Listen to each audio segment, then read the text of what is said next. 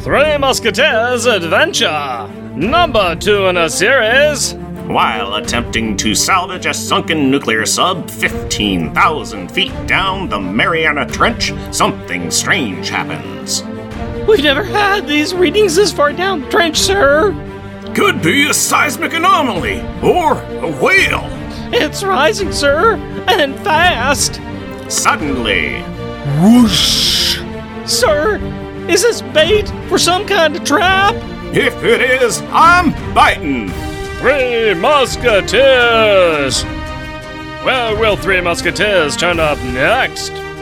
Big on chocolate. Mars Incorporated 1990.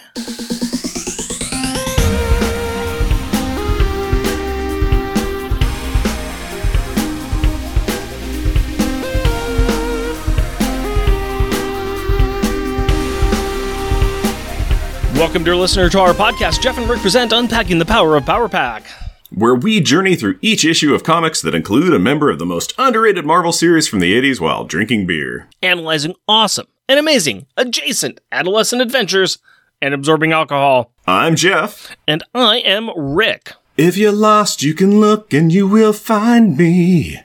Random banter. If you fall, I will catch you. I will be waiting. Random banter. Random banter. Random banter time, buddy. Talk to me, tell me tall tales and tantalizing tidbits of trivia today. Senator, Cyndi Lauper is a friend of mine. I know Cyndi Lauper. You, sir, are no Cyndi Lauper. No, it's very true. I don't have the hair colors for it. I don't know. I've seen what your daughter can do with chalk. Oh, that was fun. Your daughter was part of that too. That part of that chalk-laden makeover. That was fun. That was fun. Yeah. So time after time, and this is very simple, Yes. We're going a little back in time from where we're at because we're doing things chronologically now going forward, and we've missed one issue, and so we're going to go back in time, and that features people going back in time, and we're also going to pick up something else that we missed during our coverage of New Warriors. So we're going to pick up those two things right now, but that's why you're talking about time. I see what you did there. But beyond that, there's a few things that are changing in the world these days, my friend. This is a time of awesomeness. This is a time when manna is falling from the skies, and we have the embarrassment of riches of awesome content on the TV all about comic books. It is fantastic. This is a magical time we're living in. And I am talking right now about the one thing that all of us nerd geeks have been waiting since the mid-90s or the early 90s for. Season 3 of Bluey? Shut up. Sandman, you fool. Sandman. My wife and I have started watching it. We have made it to episode 5 last night, which my wife may never forgive me for. The last thing she saw before going to sleep was episode 5 of Sandman, which was the 24-hour diner episode. And that is creepy. But it is a very good show. I like what they have done. I like how they have taken the original material, modernized it just enough, and kind of made it a little bit more. They elevated Neil Gaiman's story to a little bit more mature and modern sensitivities, and it works very well, and it's very well done. And I'm enjoying it immensely, and I like some of the choices they've made. Question a couple, but I like what they have done. So excited about that. Neat. Hillary's watching it, and it is on my ever-growing list of things to observe. So How can Hillary be watching it and you not watching it because you're always awake? I'm always awake doing chores and working on scripts and, YouTube videos. I look at a lot of YouTube videos. Okay. A lot of Warhammer 40K lore that I got to look at, so very, very busy with that. Yeah, she's been watching. Well, it's because I'll be like taking the kiddo out and playing and doing stuff, and she's like, I wanted some downtime. I'm going to watch this. And it's like, all right, I'll keep the kid occupied and we'll go for bike rides or something. Don't show me your toy. I'll go out and get my own toy. Oh, you want to play this game? Okay, Mr. Throg Holder. You do that. Sorry, I'm also sitting here with purchases I've made today. I went out and grabbed my comic books, and while at the comic book store, I was like, what is that you have behind the counter there? That looks like a small diorama stage of Throg, Frog Thor, and the alligator Loki. And it's an action scene, and there's crack, and it is... I'm only human, folks. I'm only human. I could have not bought this, but I would have been sad. I had to buy it. Okay, you want to see my purchase? Here, we'll play this game. I'm coming right back. I'll move some tarps out of the way from the remodel, and I'm going to show you this. What's this? San Diego Comic-Con exclusive NECA poster version action figure of the 40th release of The Thing, John Carpenter movie. Oh, what's this figure inside? Very nice. Very nice. Is that literally the poster character in action figure form with a face that has an LED light in it that you can then shoot light beams out of it? Oh, yes, it is. How did I get this, you ask? Simple. It turns out that we have mutual friends who went down to San Diego Comic-Con, and I was just like, oh, hey, they're down at Comic-Con. That's cool. Oh, there's this thing there that I really, really would like, but I'd never get down there to get it. I'm not going to pay the inflated eBay prices of scalpers that I got it and doing it. If only there was a way I could get down. Wait a second. I don't have to get down there. I have contacts that are there. Texted them up and said, hey, could you do the thing for me? And they're like, yep. And they did. And now I have one. I remember seeing them actually there, looking at that thing, and I am proud of them and proud of you for doing that. Yep. So I got me a thing that I liked. Literally a thing of the thing. Unfortunately, I know your house and I know the setup, and you will never get to display that. I know I'm not ever going to get to play with it. Well, I get to play with it, and I've also got a little video idea that I want to do with it. It'll be really great in my brain when I continue to work on it. Like everything that I work on, which is just in my brain, and then it never actually gets done. So, well, I'm going to go ahead and I'm going to spoil the world for. I'm going to destroy people's bingo card because I am going to tell everybody right now something amazing. Behind Jeff, behind this toy that he's got, is a new window. That's right. Jeff has actually made progress on this remodel of his. There is a new window behind him, which is awesome. This may cut down on the number of police sirens in the background when he's talking. A little bit. Well, I live near a hospital, so it's a lot of ambulance sounds that will be running by. But yeah, actually, the window is a lot quieter. Our house, 60-odd years old, had the original aluminum-clad windows in it, and so just sound and air and heat and cold, everything went through it. And these are aluminum-clad wood windows, double pane from Marvin, and they're like really, really nice, and they're going to stand up really good and look really great. And they're a lot quieter, and it's pretty neat. But yeah, we've got remodeler people in the house for the past while, and we got electrics done, and we're getting all the doors and all the windows and garage doors and siding and some blah, blah, blah, blah, blah, entryway and lots of stuff going on. So it's actually happening. I am very proud of you that that's actually happening. It'll be nice to see more of it happening. Painted my bedroom ceiling even. And then I said, time to do the walls. Oh, well, now it's tomorrow. Time to do it's tomorrow again. Tomorrow again? Okay, I'll do it tomorrow. Well, you know what? Speaking of tomorrow and tomorrow and tomorrow, let's talk about yesterday. Specifically about the comic book we're going to be reading, which is about Wolverine. So tell us what's been happening in Wolverine's life, if you would please, Jeff. In Wounded Wolf, Wolverine has been hunted and remorselessly injured by Lady Deathstrike and the Reavers, turning him feral with pain. Lucky for him, he stumbles across Katie Power in a snowstorm. She helps him for a while, and he heals up enough to go and do those things that he says that he is the best at to his assailants. In Wolverine Volume 2, number 35, Lady Deathstrike is hunting Wolverine and tracks him to Canada, where he is visiting his buddy Puck from Alpha Flight. Due to a teleportation snafu, the three of them end up in Spain in 1937, where they get tangled up in the Spanish Civil War. In Wolverine Volume 2, number 36, Lady Deathstrike has teamed up with some Nazis while Puck and Logan sort of join the resistance. Wolverine uses hammers and wrenches and Gatling guns to kill a bunch of folks until he can use a smokescreen to change into his costume and start doing the killing thing again. But this time with claws! And that is when Lady Deathstrike catches up to him. Now that I get the feeling that Lady Deathstrike really doesn't like Logan. 2-sentence replay is over. Why don't you give me a beer and tell us what our Power Pack pick is? My pleasure, my friend. Why don't you grab onto that beer that I have dropped off in your house prior to some of the lovely, lovely remodeling that you got going on. And why don't you go ahead and open that up and tell me what you find in there. It is keep cold, drink fresh, stay cool. It is Time and Place Summer Saison from Flatland Brewing Company. Time and Place. Oh, did you know that actually a more accurate thing would say they're in a place in time? Multiple places in time. Sometimes you find something that just fits perfectly. Yeah, that fits absolutely great. And in fact, it's kind of a rural pasture land, kind of a farm view. And you could say that can be like the rural Spain that they're in 1937 with Ernest Hemingway and so. Yeah, it's a black label with silver and gold simple graphics on it. It's real pretty. It's really nice. And there you go. Time and Place by Flatland Brewing Company. Still one of our favorite styles of beer ever. Made to drink in large quantities with the ultimate refreshing dryness saisons should have. There was a time when saisons were brewed by the local grain grown on the land and given its currency. Today, we have more freedom to do what we want with this nearly limitless style. The addition of oil-rich toasted Indian coriander brings elements of fruity pebbles and citrus into the mix. The French saison yeast takes over and biotransforms these oils into bright aromatic, while the yeast esters push out even more orange and lime zest with light notes of pepper and spice. Wow, they get paid by the word here.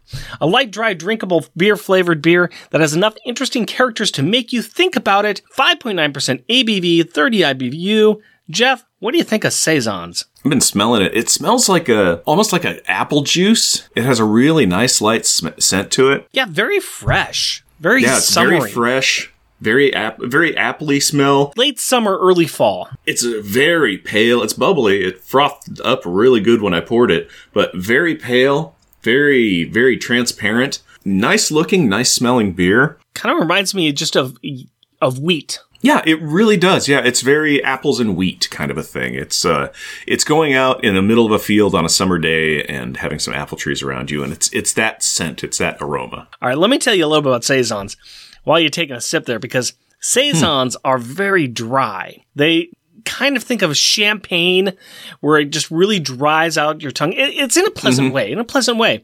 Saisons are usually easy to drink. This is refreshing. It's clean. It's very enjoyable. The dryness does kick in there, but it's not bad. It's not harsh. This is pleasant. Very pleasant. Yes, it is dry, but it is not murderously dry. There are plenty of beverages that I've had where it's just like, I put it on my tongue and gosh, I need to keep drinking just to try and get some sensation of moisture in my mouth. My mouth is actually wet with this, but it did have that dry down period. It was like, you got a wet tongue and you hold it out the window when you're driving and then it gets a little dry and then you come back in, you're like, still moist. It's great. So yeah, no, it is tasty. It is refreshing. It tastes like what it smells like. It tastes like wheat and apples. There is some citrus in there. There is some orange and lime zest. Those are all flavors that are there, but they're very light. They're all in the back area. This is wheat and apples. Yeah. Did you say there's coriander in here? Yeah. Yeah, I can taste the coriander as well. Well, let's get into this because we have not one, but two comics we're actually going to be covering. We're going to start with Wolverine, and then we'll talk about the New Warriors Annual #1. But let's go ahead and hit this Wolverine issue first. Jeff, hit us. Wolverine, Volume 2, Issue number 37, March 1991. Fall back and spring forward. Writer, Larry Hama. Penciler, Mark Silvestri. Inker, Daniel Green. Letterer, Patrick Brosseau. Colorist, Glennis Oliver. Editor, Bob Harris. Editor-in-Chief, Tom DeFalco. Featuring Wolverine. Guest starring Puck, Lady Deathstrike, The Reavers, and Katie Power. Hey, Rick, I have a challenge for us. And what is that? Can we make it through this book without saying that one Wolverine phrase about what he does and how good he is at it? Sure, we could try, but then I'm not sure what we will talk about. I think we could manage to figure out something to talk about without it, so let's try it out. Challenge accepted. Now, where and possibly when are we? We're in the Highlands, in 1937 in Spain. Ah, a very good year. Red Wings are winning the Stanley Cup. The Yankees are getting the pennant. The Great Ziegfeld is getting the Oscar. Prince Valiant is in the paper. Bras with 4 cup sizes were introduced. And the Spanish Civil War was occurring with a time-displaced Canadian mutant in the middle of it. That was a lot to digest. And more importantly, this is the point in time where Wolverine is fighting a mess of guys with rifles and bayonets. And it is getting expectedly messy. To the south of the pass that this sausage grinder is occurring in, we find Ernesto, Inez, and a couple of others carrying an injured Eugene Judd, aka Puck from Alpha Flight. But we should point out that this is not a short acrobatic character you may know from that comic book. No siree, he is much taller here. He was once cursed with long life, but it took away his long height and gave him pain.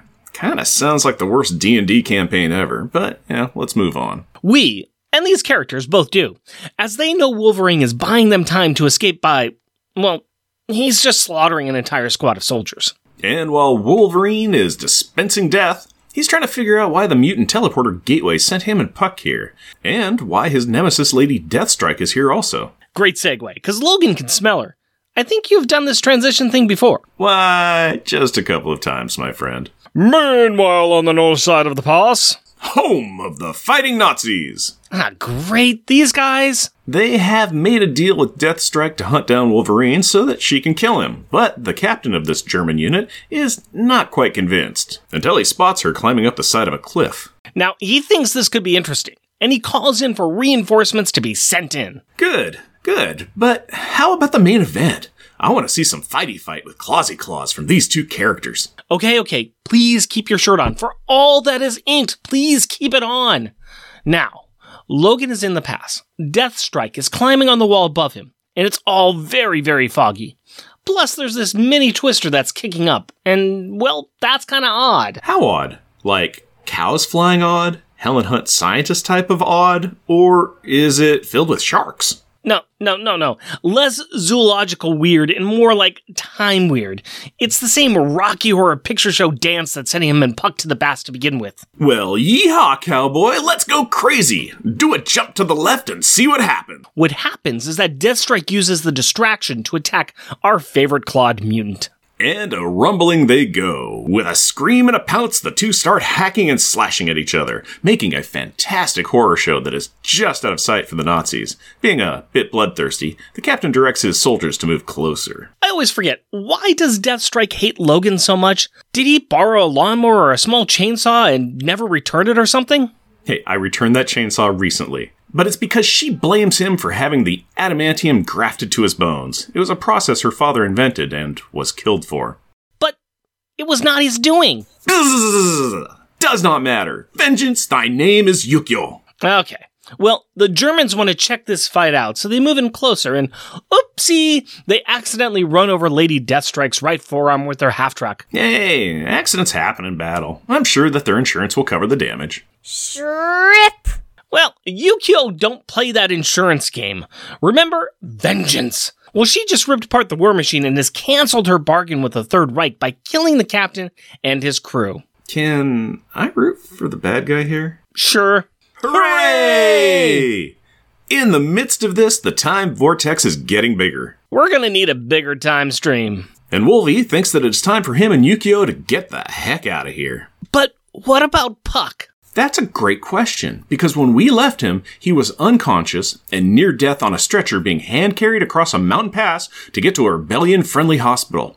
But it looks like he got the psychic beeper letting him know that his food cart order was ready, because he is jumped up and starts running back towards the action, screaming, "Logan, don't leave me!" leaving his old-timey friends to just wave bye-bye and mumble something about fate. So, he got better? This is Marvel. Most near-death experiences are but a flesh wound. Good to know. And while Puck tries to get back into the vortex, we should jump to the future, where the Reavers are hanging about in Australia building something. Now, the Reavers are bad, right? Yup. They are cyborgs that have had run-ins with Logan in the past. Not big fans. They're kind of behind this entire thing that's going on. In fact, the vortex opens up and blasts out some artifacts. Pierce, the head honcho of these guys, figures out that the time-displaced individuals, especially Yukio, are screwing up big time and altering the timeline by, killing people. They should really knock that off. I know, right? This is why the past can't have nice things. In the past, Logan and Yukio are still fighting, trading barbs and making bad topical jokes like Roseanne Barr singing the national anthem. As the two enhanced fighters continue to tussle, the time vortex and Puck both converge on them at the same time. Let's do the time vortex again. With a step to an aircraft carrier. And a plane crashing down. Falling off the side. And landing in a tank in the future. Hey, wait. There is Spiral talking to a Reaver about this new cyborg she is building. Wait, she is talking about making Lady Deathstrike. This is not the right time yet. Nope, but while it looks like Yukio and Logan are going through this Star Wars-esque nutrient bath, they are just going through time, into a snowy New York winter. Wolverine instantly recognizes that he is in Uncanny X-Men Volume 1, number 204, when he first fought Lady Deathstrike. You mean issue number 205? No, I mean, and I said, X-Men number 204, Uncanny. It says right there in the little editor's box with Bob Harris's name on it. Well, Bob should have checked the internet back in 1991, because he missed it by that much. And you should know that. We talk about this issue nearly all the time. It is our top-ranked book in the list of less-than-team appearances. This is that Christmas issue where beat-up Logan is saved by one Katie Bear Power. Oh, yeah. Well, let's blame it on the time stream being broken. Fine. Now that the three heroes are back in near-present day, Puck reverts back to his short self. Whatever curse is on him is time-based. I guess it must have set a Google Calendar alert or something. While he stops his tumbling, Yukio and Logan are still doing their own tumbling down the hill, right past the aforementioned Katie Power in her Power Pack outfit, asking, Mr. Wolverine, can I open my eyes now? Not yet, Katie girl. Hi, Katie. Bye, Katie. Don't open your eyes yet, Katie. The two fight their way across the snowy area and right into the icy East River with Puck following them. And as the two boys fight up through the cold and black depths to break through the surface, they find themselves back in Vancouver Harbor, right where they were when they started this crazy time train adventure. Sort of. Logan remembers what happened. Puck thinks that they just fell out of a boat. He has no clue what just happened. Well, gosh, I guess they just have to wring out their wet clothes and admire each other's muscled, chiseled chests, and look at the old pictures Puck was looking at when all this started. Well, they do, and Puck does, and he is surprised to see Logan in a picture taken during the Spanish Civil War that he was not in before. Dang you, convoluted time travel! Meanwhile, in Australia, home of the fighting down under, Lady Deathstrike surfaces from the water and sees a face-down Wolverine, but just as she is about to strike a devastating, decapitating, damaging blow, she is stopped by Pierce. You see, she is back in his workshop, and this is not the Wolverine. It's just a Wolverine. To be more precise, a partially completed synthetic organism that they are building to hunt down and kill the real Wolverine. But that, as they do say, is a story for another day. Well, Pierce is the goodest there is at what he does, and what he does is build not nice things to try and kill Wolverine. You just could not do it, could you? Obviously, nope. All right. Just for that, I'm going to curse you by talking about the themes of this issue. Okay. We have a very nice cover drawn by the amazing Mark Silvestri. The inker is Daniel Green, and this is a very ripped up Wolverine, or Wolverine in his ripped up costume, I should say, diving towards a ripped up Lady Deathstrike. We can't see her face, but he is screaming, "Ah!" And it says, "Blood and Claws, the conclusion." And it is on a blue background. What do you think? No, it looks great. It's very evocative, and in fact, it is, I think, almost an exact duplicate or a reverse duplicate of some scenes in the book. So, yep, it's telling you exactly what it is. The only thing it's missing is a passed out, not doing anything Puck in the background. Yeah. Well, this book cover says Wolverine. It doesn't say Wolverine and Puck. It says Wolverine. Puckerine. Wolverine. Wolverine. Wolverflight. Alpha Puck. So we've got time travel. Time travel again. It's kind of a revisit the greatest hits. This is a weird little tale. I remember reading this back in the day.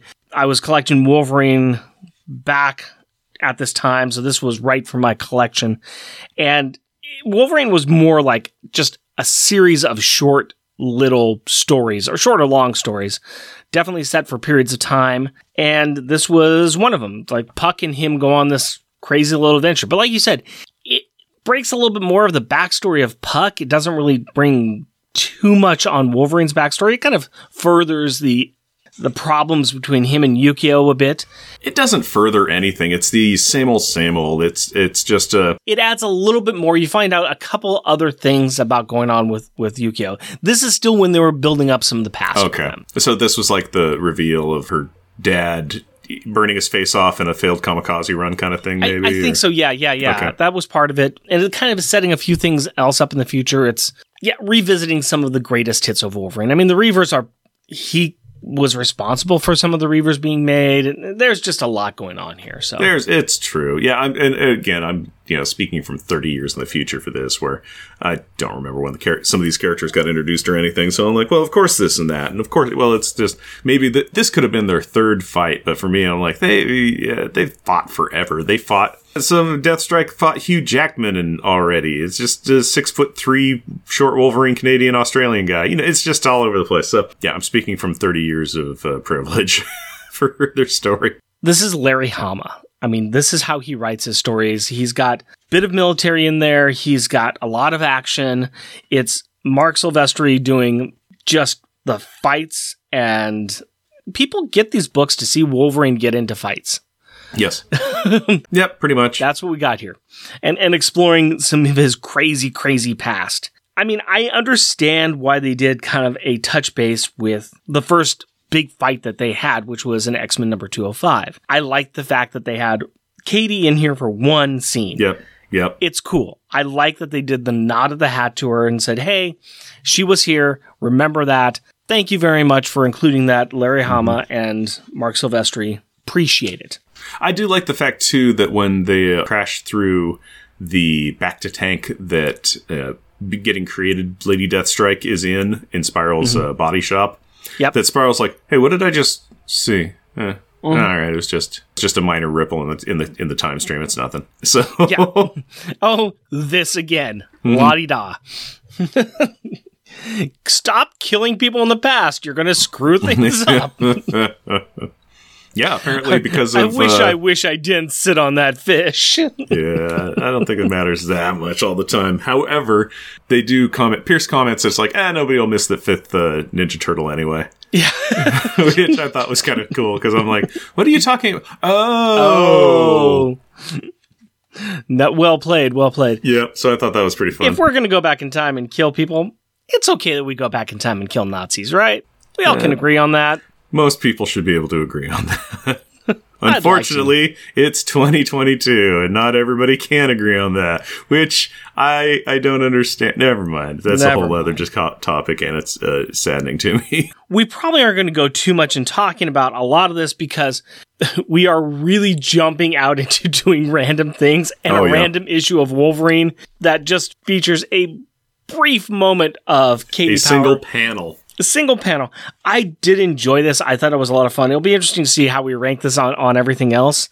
But we're going to be ranking these. This is where it starts getting fun for us. We get to rank random stuff like this, and it's going to be kind of neat. So let's get into it. Let's talk about some final thoughts. Sir. Gallery of Greatness.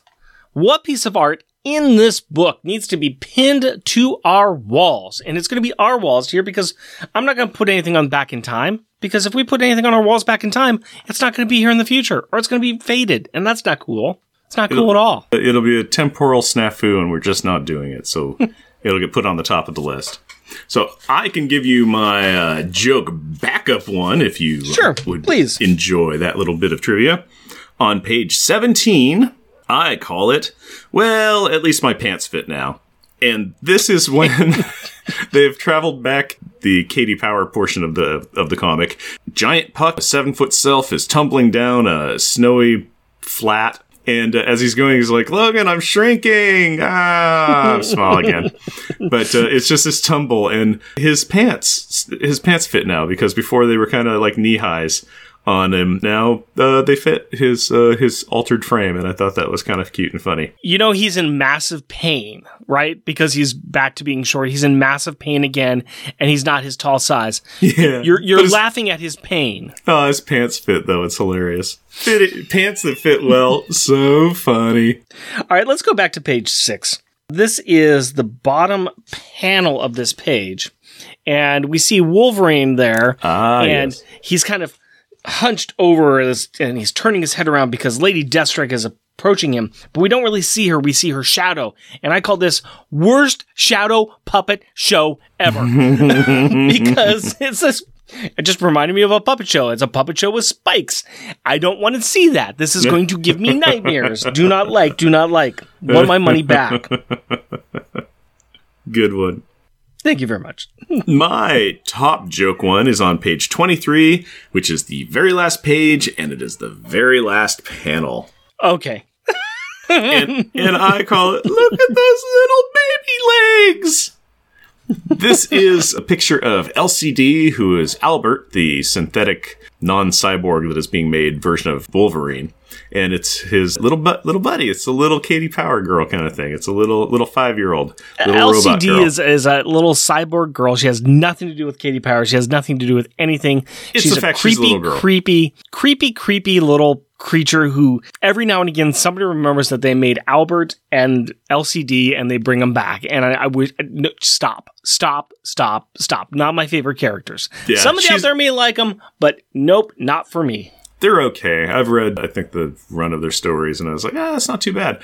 But she's a walking bomb that's programmed to blow up Wolverine. But instead of being programmed to a 5-year-old level, oopsie daisy, she got maximum intelligence. I know why I don't like it. I've read stories where they put a speech impediment on the child. Yes, they do. Yes. And I cannot with that. I cannot.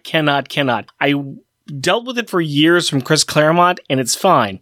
But reading the stories with her speech impediment, at times, I don't understand what's going on anymore. I get that. It's a super cutesy speech impediment kind of thing. Way too much. It's syrup poured onto hard candy is the problem. It's too much. And then Albert he's the best he is at what he does, and what he is Wolverine, but a robot. And he's a thick protector. Whenever I see something like that, I'll tell you what I want to do. And it's on page 11, and it's my top joke one.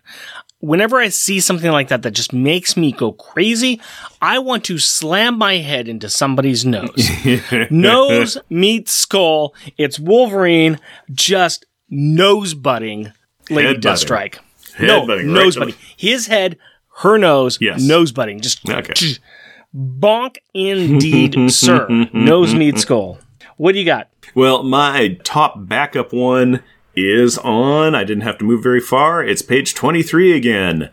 Center panel, and I call it, Logan, what happened to your pants?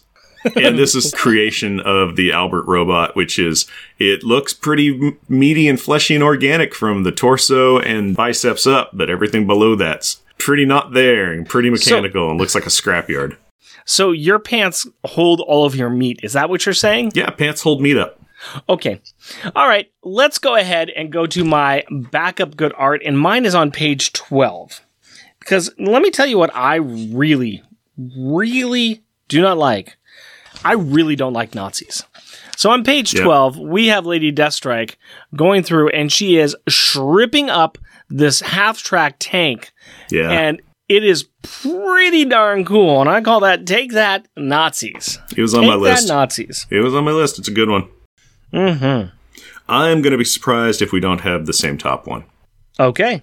My top one is on page 7, and it is a splash page, and I call it Tis Deathstrike. I call it Let's Go.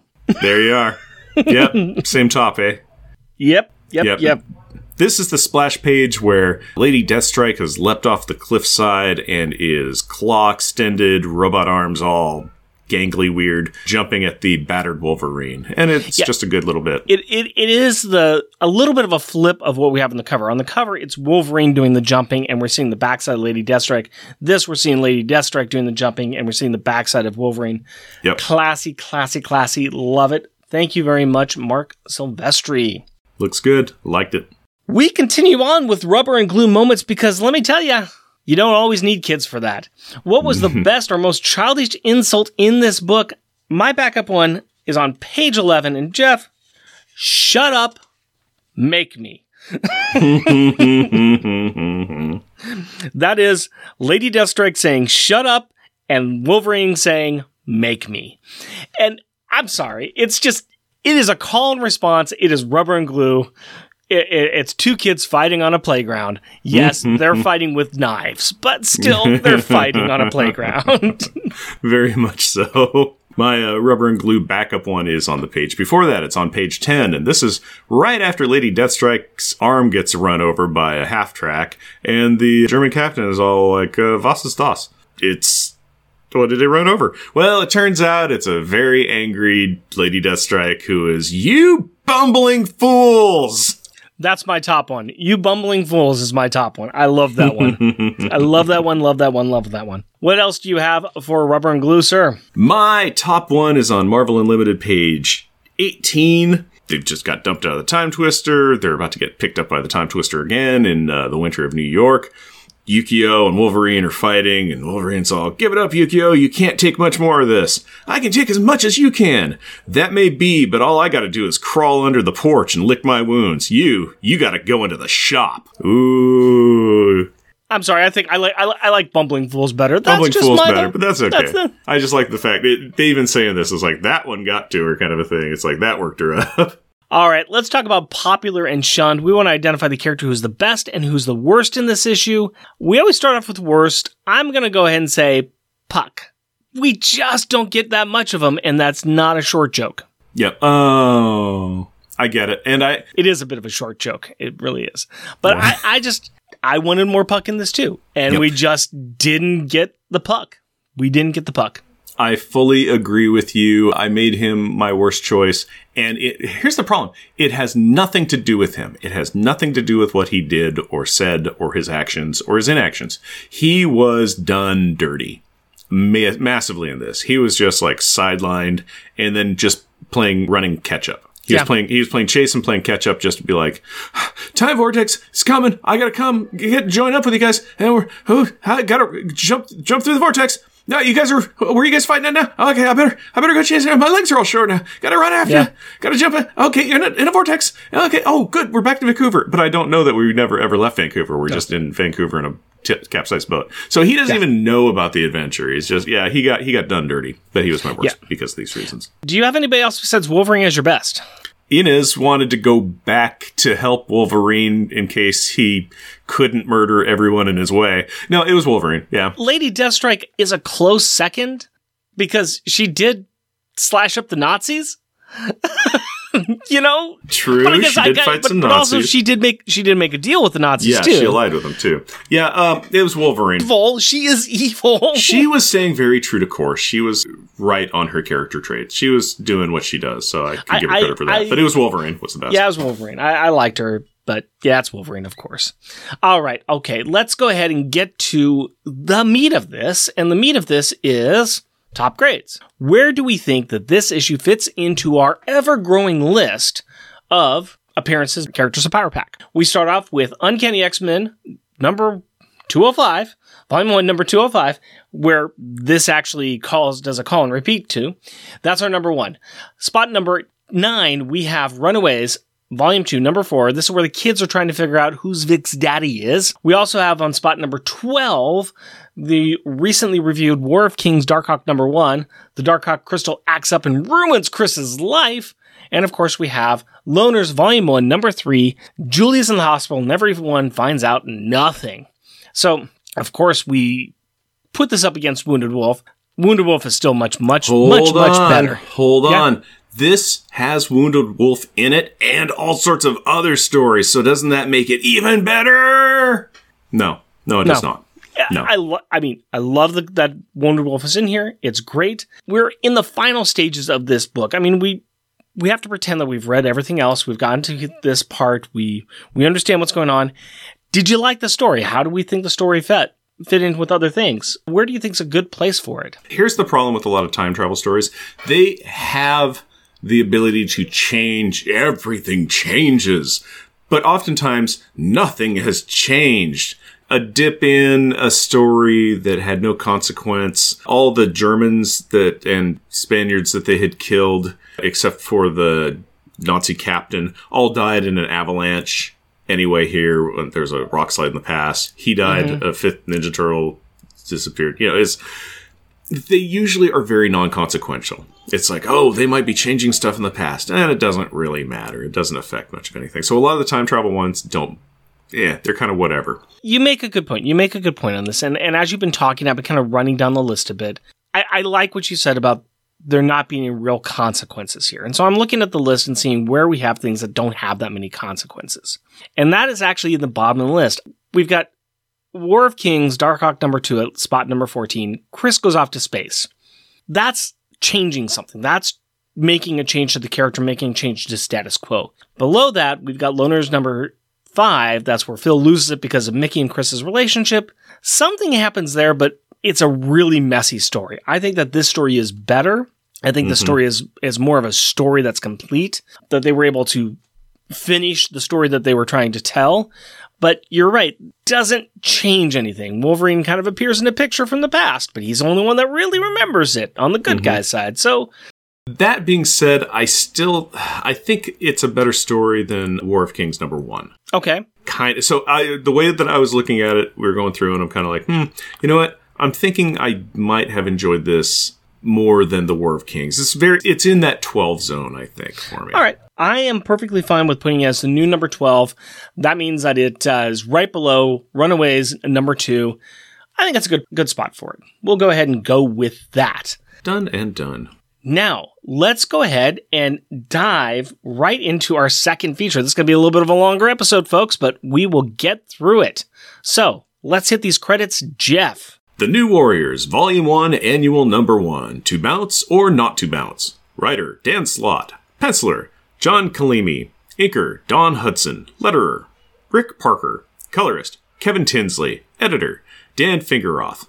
Editor-in-Chief, Tom DeFalco. Featuring Speedball and guest starring Night Thrasher, Cord, Spider-Man, The Beast, She-Hulk, Invisible Woman, Katie Power, and Marvel Boy. It is training time in the old New Warriors headquarters, and much like here at the Unpacking the Power of Power Pack headquarters, one of the members is goofing around just a bit too much. Hey, I thought that showing up for the recording in a chicken suit would be funny. Not my fault if you have allergies. Not my fault you still don't understand that sight-based gags don't work on an audio program. But, chicken suit. That's funny even if you can't see it. Anyway, Night Thrasher is trying to evaluate the offensive uses of Speedball's powers, but he's bouncing around way too much on the defense without focusing anything on the offense. Speedball jokes that attaching spikes to his suit could be the ticket to Bad Guy Impalement Town. But we all know that that is just a bad idea. We do? You know what? We will talk about it later. Okay, let's do that. Night Thrasher thinks it's a good idea, though. But, as an alternative to Night Stabber's penchant for thrashing, Cord has a less perforating way of dealing with this kid. Their buddies at Gentech created some liquid that will allow them to check his powers. It will take about an hour to take effect, so drink up, Highball. Glug glug. Well, that means that Robbie is free to do what he loves most. Causing chaos.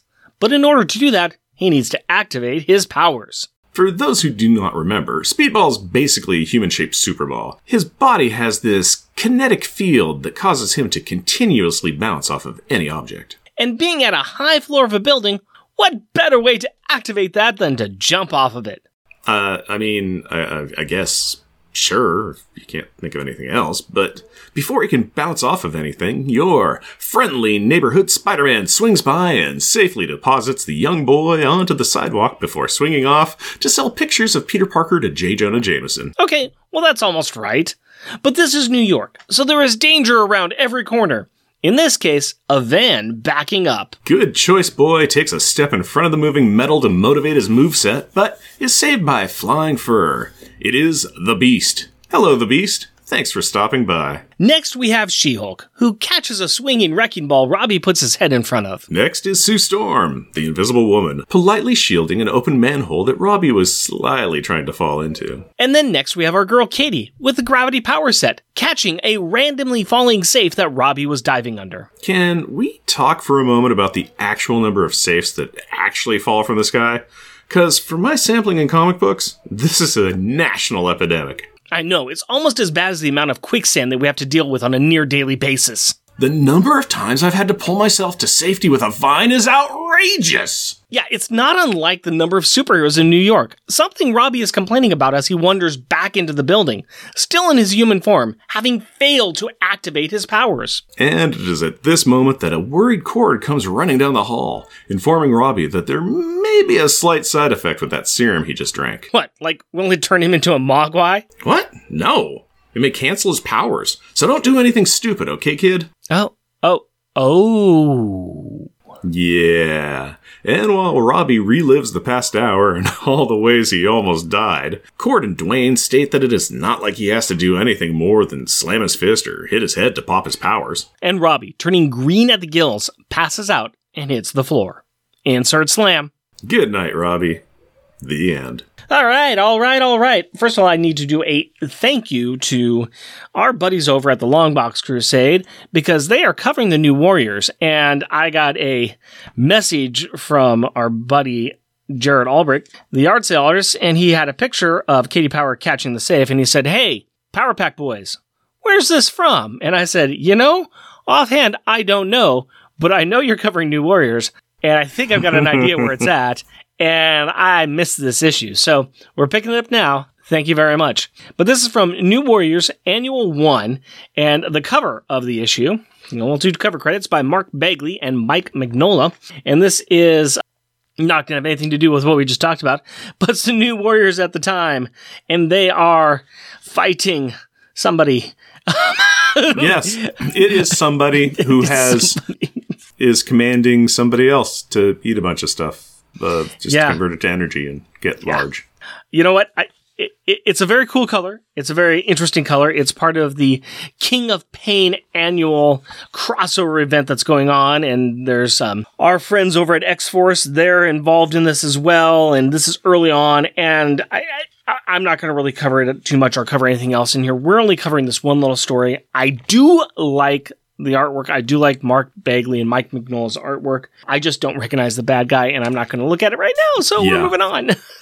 Trying to get to the pages that we needed, which are the last 6 of the 54-page comic, it was very much just like, okay, don't know. Who are you? You seem evil. Nice costume in a overdone kind of way. No clue. Get to what I want to. And there we are. It's a quick little story. It's a cute little story. I am an unapologetic homer for Speedball for no reason whatsoever. Because honestly, I do find Robbie to be very annoying. His powers are just goofy and crazy. But I, back in the day, picked up all the issues of Speedball. And so for that reason, I just kind of like Speedball. I don't know why. It's a quick story. It's a fun story. I think that it really is one of these stories, especially early on in New Warriors, that places Robbie in the team. Robbie is the absolute goofball on the team. And he knows it. Everybody knows it. They don't treat him with that much respect. And yet, on some levels, he is one of the more powerful characters because he has the unpredictability of his powers. Yeah, this is true. And I think that they were testing him and he was like, oh, he's off the charts in this. I mean, you can enter, we'll just call it Speed Force or the Kinetic Zone or whatever it is. It's just like, yeah, this kid has massive amounts of power. And it's like, oh, what are you going to do, Night Thrasher? Hit him with a stick and make him bounce? The thing he does? Yeah. Yeah. Rage, you're super strong. What happens if you hit Speedball? Is he going to bounce really hard the way he does? The joke here, this is still within the first 20 issues of New Warriors. And they make a joke of, what happens if we put spikes on his armor? Well, this all kind of comes back because during Civil War, there's an event that happens where New Warriors are going up against Nitro. And Nitro blows up. Kind of it's Speedball's fault. Nitro blows up. There's a bunch of people that die. Robbie feels bad about this. And so to punish himself, the writers at the time thought it'd be good if they take this fun-loving goofball character and he builds a suit that has spikes on the inside. So every time he bounces, he stabs himself. And it's got spikes on the outside of his suit. It's called Penance. And I put a picture of it in our notes and... I mean, no, not a fan. Not a fan really. At all. No, not a fan. It's when you start reading about the original concept, like, oh, Darth Vader's suit is so much more metal than you might think. His helmet is hooked on with nano hooks, and he's in constant pain because it's like his suit is a torture device. And doesn't that make him even more evil, hardcore Sith? No, it doesn't. It's just dumb. It's just dumb. Mm-hmm. Just dumb. Yeah. So now here's the funny thing. I did know this was the Pennant suit, but I didn't know that Robbie was in there. So news to me, and look what I discovered today. Today, I was this many years old when I found out that. Yep. Yeah, it would hurt if he hit somebody because it is very pokey and very metal. You know that Speedball's got a cat who's also got the same powers, right? Yeah, it's what, Hairball? Something like that. Niles the Speedball cat. In fact, in this annual, they talk about how they both got their powers and stuff. But yeah. Guess what Robbie did with the cat? Oh, did he put him in like a gimp Spike costume? Yeah. No. Yeah. No. Why would the cat want to dress that way? Well, I understand maintaining a theme, but why would you do that to your cat? It's like, oh, my life is depression. Everything is sadness. I'm going to give my cat bangs. Yeah. Stop. There is no Niles, the bouncing cat. He's gone. There's only P-Cat, the penitent puss. Oh, no. That Robbie, even when you're trying, you just can't help but be a joke. P-Cat, the no, penitent thank you. puss. No, thank you. Pass. Yeah, Pass. there you go. There you the go. P is for pass.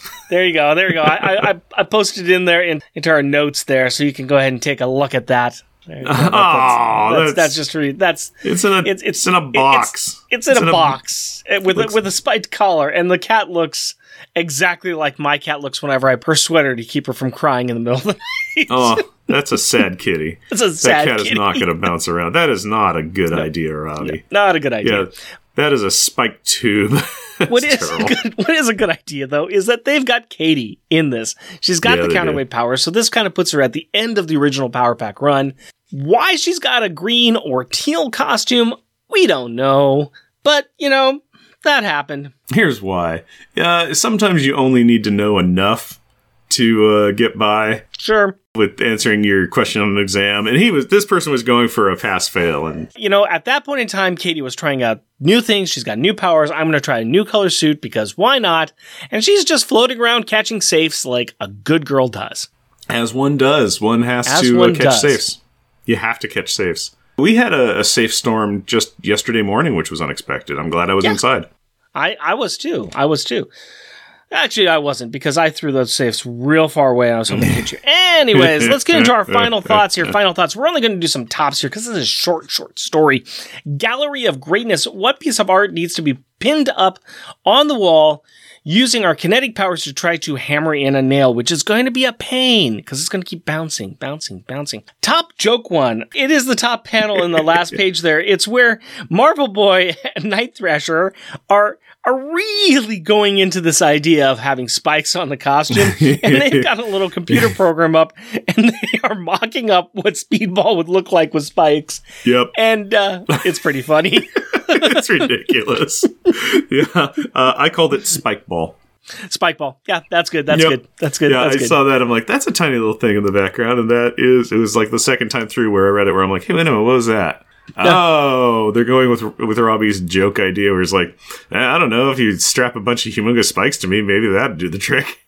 And Dwayne's like, He's like, that's a joke. I'm kidding. You know I'm kidding, right? Nope, let's mock it up. It's ridiculous. Gosh, it's so stupid. But the drawing is pretty awesome. Yeah, all right, let's talk funny. about our best art. I like the art in this. The art is really good. No, it is. John Calamie does a very nice job. I liked the save that is done by the Beast. Same. Yeah. Same. I called it Beast Bounce. It is some great movement of motion. Beast always looks awesome. Beast has always got a great design in this period of time with his dark blue fur. And yeah, it's just, you see the bounce coming in and you see, it looks like Robbie's neck is getting broken. Oh yeah, this is a bad tackle. This kid's not walking off the field. I like it. There's some good art in here. I mean, She-Hulk saving the ball there. Everybody's little thing here is really good, but that Beast picture is really, really good. I fully agree. All right. Rubber and glue moments. What was the best or most childish insult? I was hoping there would be more choices, but there wasn't. My top one, or my choice here, is Katie Power, and it's when she's saying, "Lucky I was here, huh, mister? This falling safe would have smashed you like a big old bug." Like a big old bug. I liked it. I thought it was kind of cute. I get that. I was trying to find stuff in here as well. I'm on the same page, the panel above you, it's She-Hulk, where she saves him from a wrecking ball, and Robbie's all, "Thanks for the save, She-Hulk," and she's all, "Don't sweat it, Blondie. Just don't play around construction sites in the future." Just treating him like a kid playing where he shouldn't be. Yeah. I think this is leading us into the popular and shunned.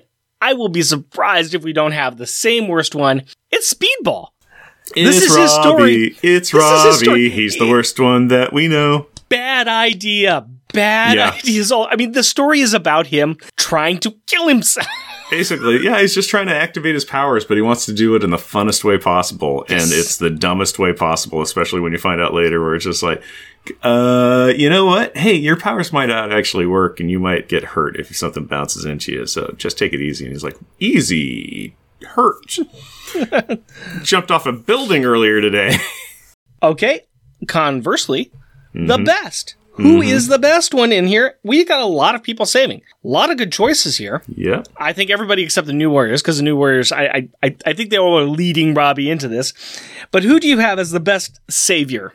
At the beginning, Night Thrasher attacked him, Cord poisoned him, and Vengeance or Marvel Boy was on board with strapping spikes on him. They're not up for the best. They're not. No, they're so not. Who is which person saved Robbie the best? Katie. Yep. Well, I mean, she's going around catching all those random safes. Yeah, exactly. I mean, that it takes time, that takes talent, that takes precision. Yeah. I mean, yeah, She-Hulk got in there in front of this slow-moving wrecking ball. I mean, come on. The van, it's a van driving down the street. I mean, it was just backing up. Time. It was just backing up. It was backing up. I don't think it was going flat out. It would have bounced him a little bit. Spider-Man always catches people. He always catches people falling down. I mean, that's his job. Yeah. Everybody gets one, Rick. Everybody gets one. Invisible Woman, I've seen Soul, and I mean, Soul is based upon a guy falling down a manhole. So that's close. That's very close. But yeah, I'm with you, Katie. Kind of safe. Random safe. Yeah. Okay, so we need to talk again about top grades. We have now 17 issues on our list because we got a new one that we just added. So tell me, my friend, tell me on this list, where do you think, I'm not going to go through all the numbers again here, where do you think that this little story should be? This is a nice little concise story. It is. And it does well. Well, let's just talk about the issue that we covered earlier. Wolverine number 37. Do we like that or this better? I kind of like this one better. Yes, there's something to say about brevity in the situation. It's a very well done story. We have the beginning. We got the problem that presents itself to our character. We have him doing something, making bad choices, and we have a fun resolution. So I think that it is better. So it is better than 12. We have another short story on here, the Marvel Holiday Special number 1. The Loner's Secret Santa. Another short story, very well done. About the same length, too. Yeah. I think the Secret Santa one has more meat. The Secret Santa one, yes. This is more fun, but that one's got more meat, and I think there's a lot more layers in that story, which I think I like a little bit more, so I would say that this goes below it a little bit here. Yes, this is an appetizer. This is an aperitif. Okay, so it's not 8. It's between spot 9 and spot 12 then. Yeah, and we got a run of Runaways here. You know what? I'm going to go back down to the Wolverine one. I'm going to say that it might be our new number 12.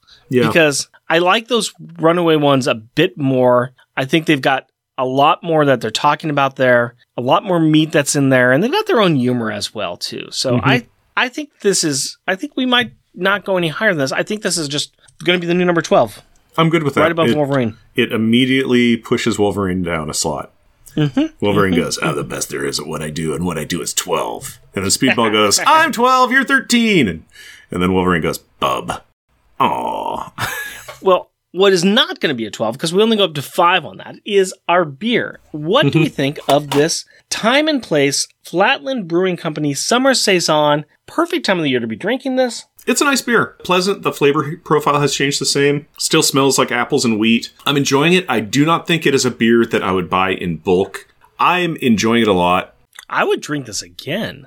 I would definitely drink this again. I would definitely drink this again, but it wouldn't be a go-to beer for me. But I am enjoying it. I'm bouncing between a 3.5 and a 4. I'm at a 4 or 5. Really? I really enjoy this. I really enjoy this one.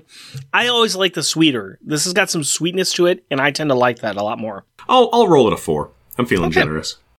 All right. And now that we've talked about a good beer, let's talk about a good bit that we do called Kids Perspective. And that's where Rick asks questions of his daughter Carrie about the issues that we just covered. So Rick and Carrie, take it away. Hello, Carrie. Hello, Daddy. How are you doing in your little room? Good? And you? Pretty good. You got your little tiny recording studio there under your bed. Yeah, thanks for setting it up. Not a problem. It seems to be working pretty well. Yeah. And now you get to be all alone while we talk about a spooky Wolverine story. Yay me. Woo, woo. So we went back in time a little bit to a comic book that came out before everything else we were covering, and it's a book about going back in time, and it's Wolverine. Well, what'd you think about it? It was okay. I had a hard time, following it, mostly because I did not know what was going on, really. What do you mean? Because you're in the third part of a 3-part story, and you had no context for what was going on before it, and you probably didn't know anybody besides Wolverine. What's the problem? I don't know. Must be some sort of weird kid thing. Going into it with no knowledge of what it was, I didn't tell you anything about the book. You just found it really confusing, right? So I was reading it, and I eventually forgot why you wanted me to read it. And then I found Katie, and I was like, oh, she appeared for 1 millisecond and said something. That's good. And that was the end. And then suddenly more stuff happened, and boom, we're done with the story. What do you remember about the story now that you've read it a couple of times? It's about Wolverine. Okay, that's good. And he's fighting people, right? Yeah. Spanish Civil War? Right, he's in the Spanish Civil War, and there are German Nazis there, right? Yeah. And there's a Lady Deathstrike, too. Yeah. Uh-huh. What'd you think of Lady Deathstrike? Interesting. Well, she was a person. I don't know. She hates Wolverine, right? Yeah. Yeah? That's everything about her, basically. She has claws, she hates Wolverine, and her name is Lady Deathstrike. Do you remember when we read Uncanny X-Men 205? That's the one with Katie and Wolverine, and they're in a snowstorm, and Wolverine's fighting Lady Deathstrike? I barely remembered that. And when I saw this, and they made Katie appear for one panel, I think they could have at least, not made her appear out of nowhere. Well, in the beginning. You see them go through some kind of time vortex, and they start bouncing through time, and then they go by that. It's an important piece of Wolverine and Lady Deathstrike's history together. That's when they had their first fight. Wow. So romantic. Their first fight. Their first fight was in a snowstorm under the moonlight? I don't know. So this is not your kind of comic book at all, right? It would probably help if I understood it better, but... That's fair. There's a guy who used to run Marvel Comics, and his name was Jim Shooter. And one of the things that he wanted all of his writers to do and creators to do is to make a book that anybody could pick up, that it was as if they were reading their first comic book. And after he left, a lot of people let that go. And this is what happens, is if you pick that book up from the comic book store, you would have no idea what was happening. It's just right in the middle of a storyline, and something's happening, and it's really difficult to catch up when it's out of context, right? Yeah. At least, because it's a series book, at least it could have had a little recap that, someone who was reading the series could just skip over, but a person who just started the series at that moment could just read and know what's going on. Yeah. That would kind of help. Yeah, they didn't have that, and they kind of expected you to just catch up or figure out what's happening. But they're like, they'll figure it out. Forget about it. Did you like any of the fight scenes, or was there anything that you enjoyed from this book besides Katie appearing? I don't know. Maybe? Did you like the artwork at all? The art was cool, realistic art and stuff. I don't know what I'm saying about this. It's really just something. Well, I know that at one point in time you met the artist of the book, Mark Silvestri.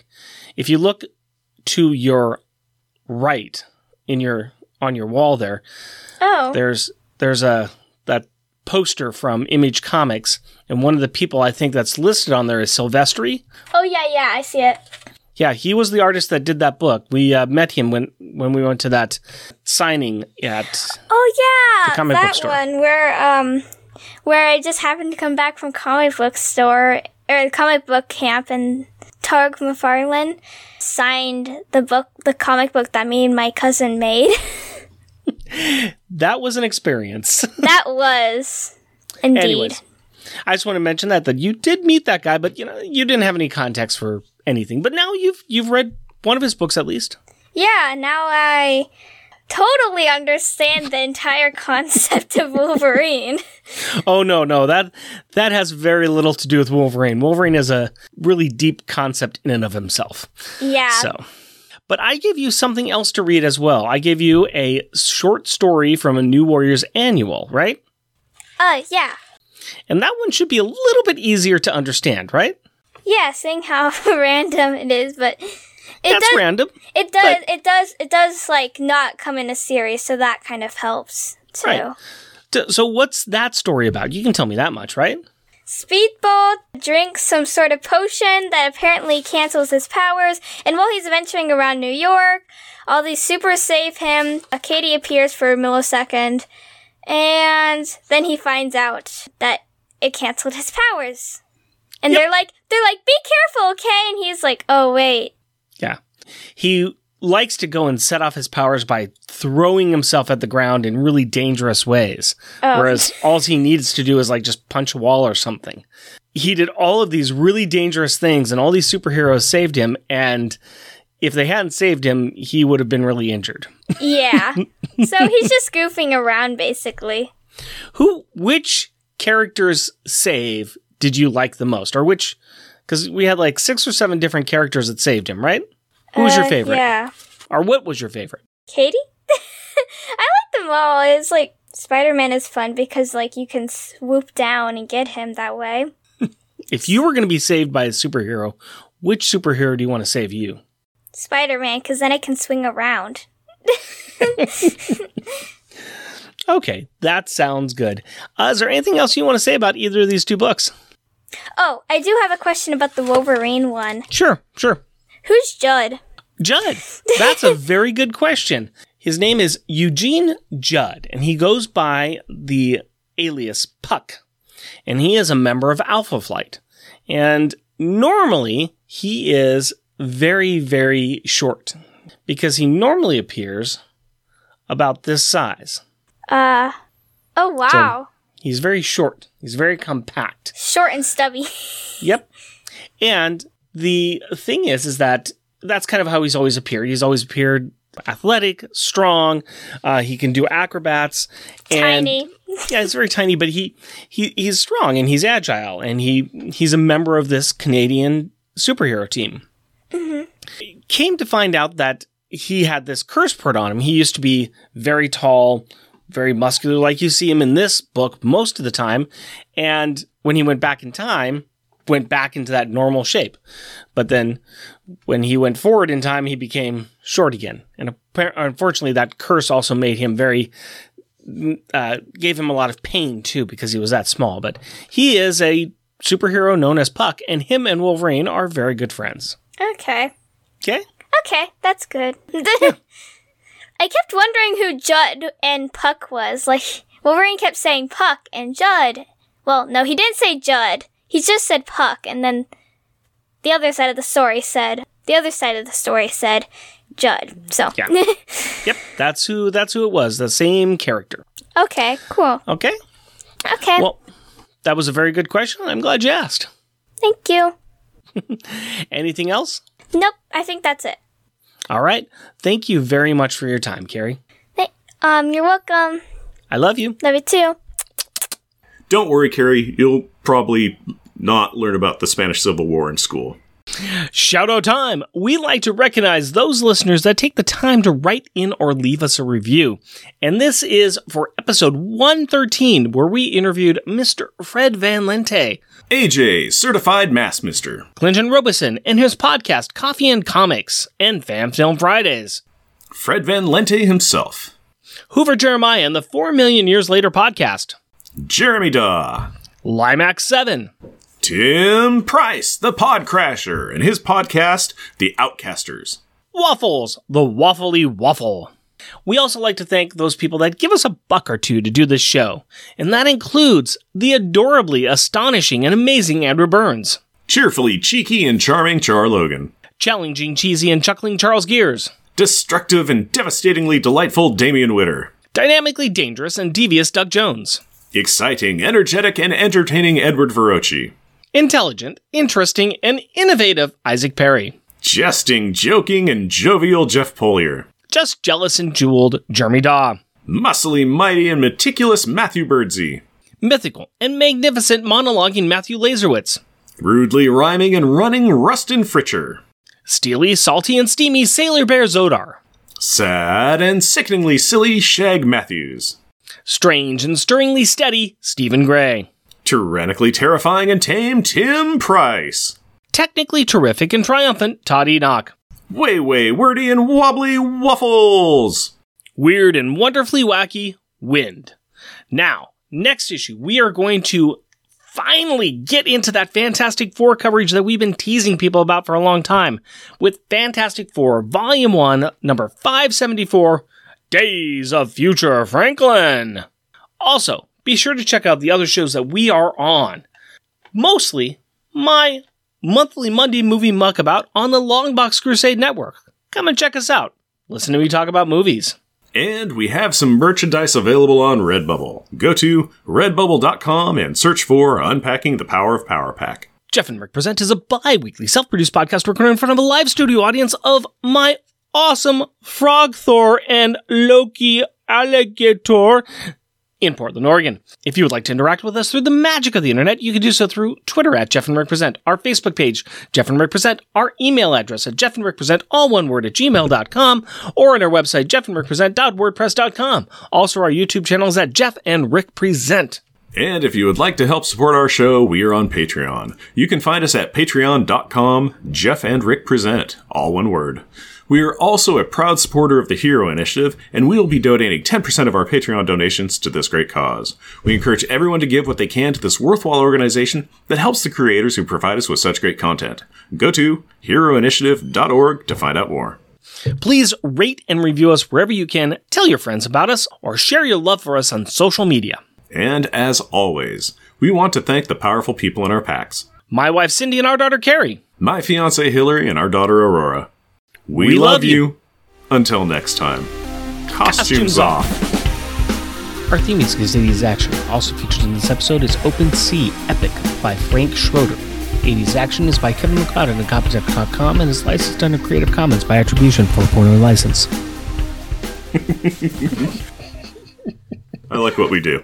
I say it, I admit it, I like it. Strip! Just a couple of times, my friend. That was terrible. Strip! I'm sorry, here, hold on. Hurry, get out of here, you can't be in here. No, you can't eat that. You cannot eat that plastic. Go. No. If you eat that plastic, you're getting kicked out. We've got plastic tarps over some stuff, and I haven't pulled them down yet. And Herbie likes to eat plastic. And then when he does, he loves to throw up for multiple days in the middle of the night. So, crunch. Get the heck out of here.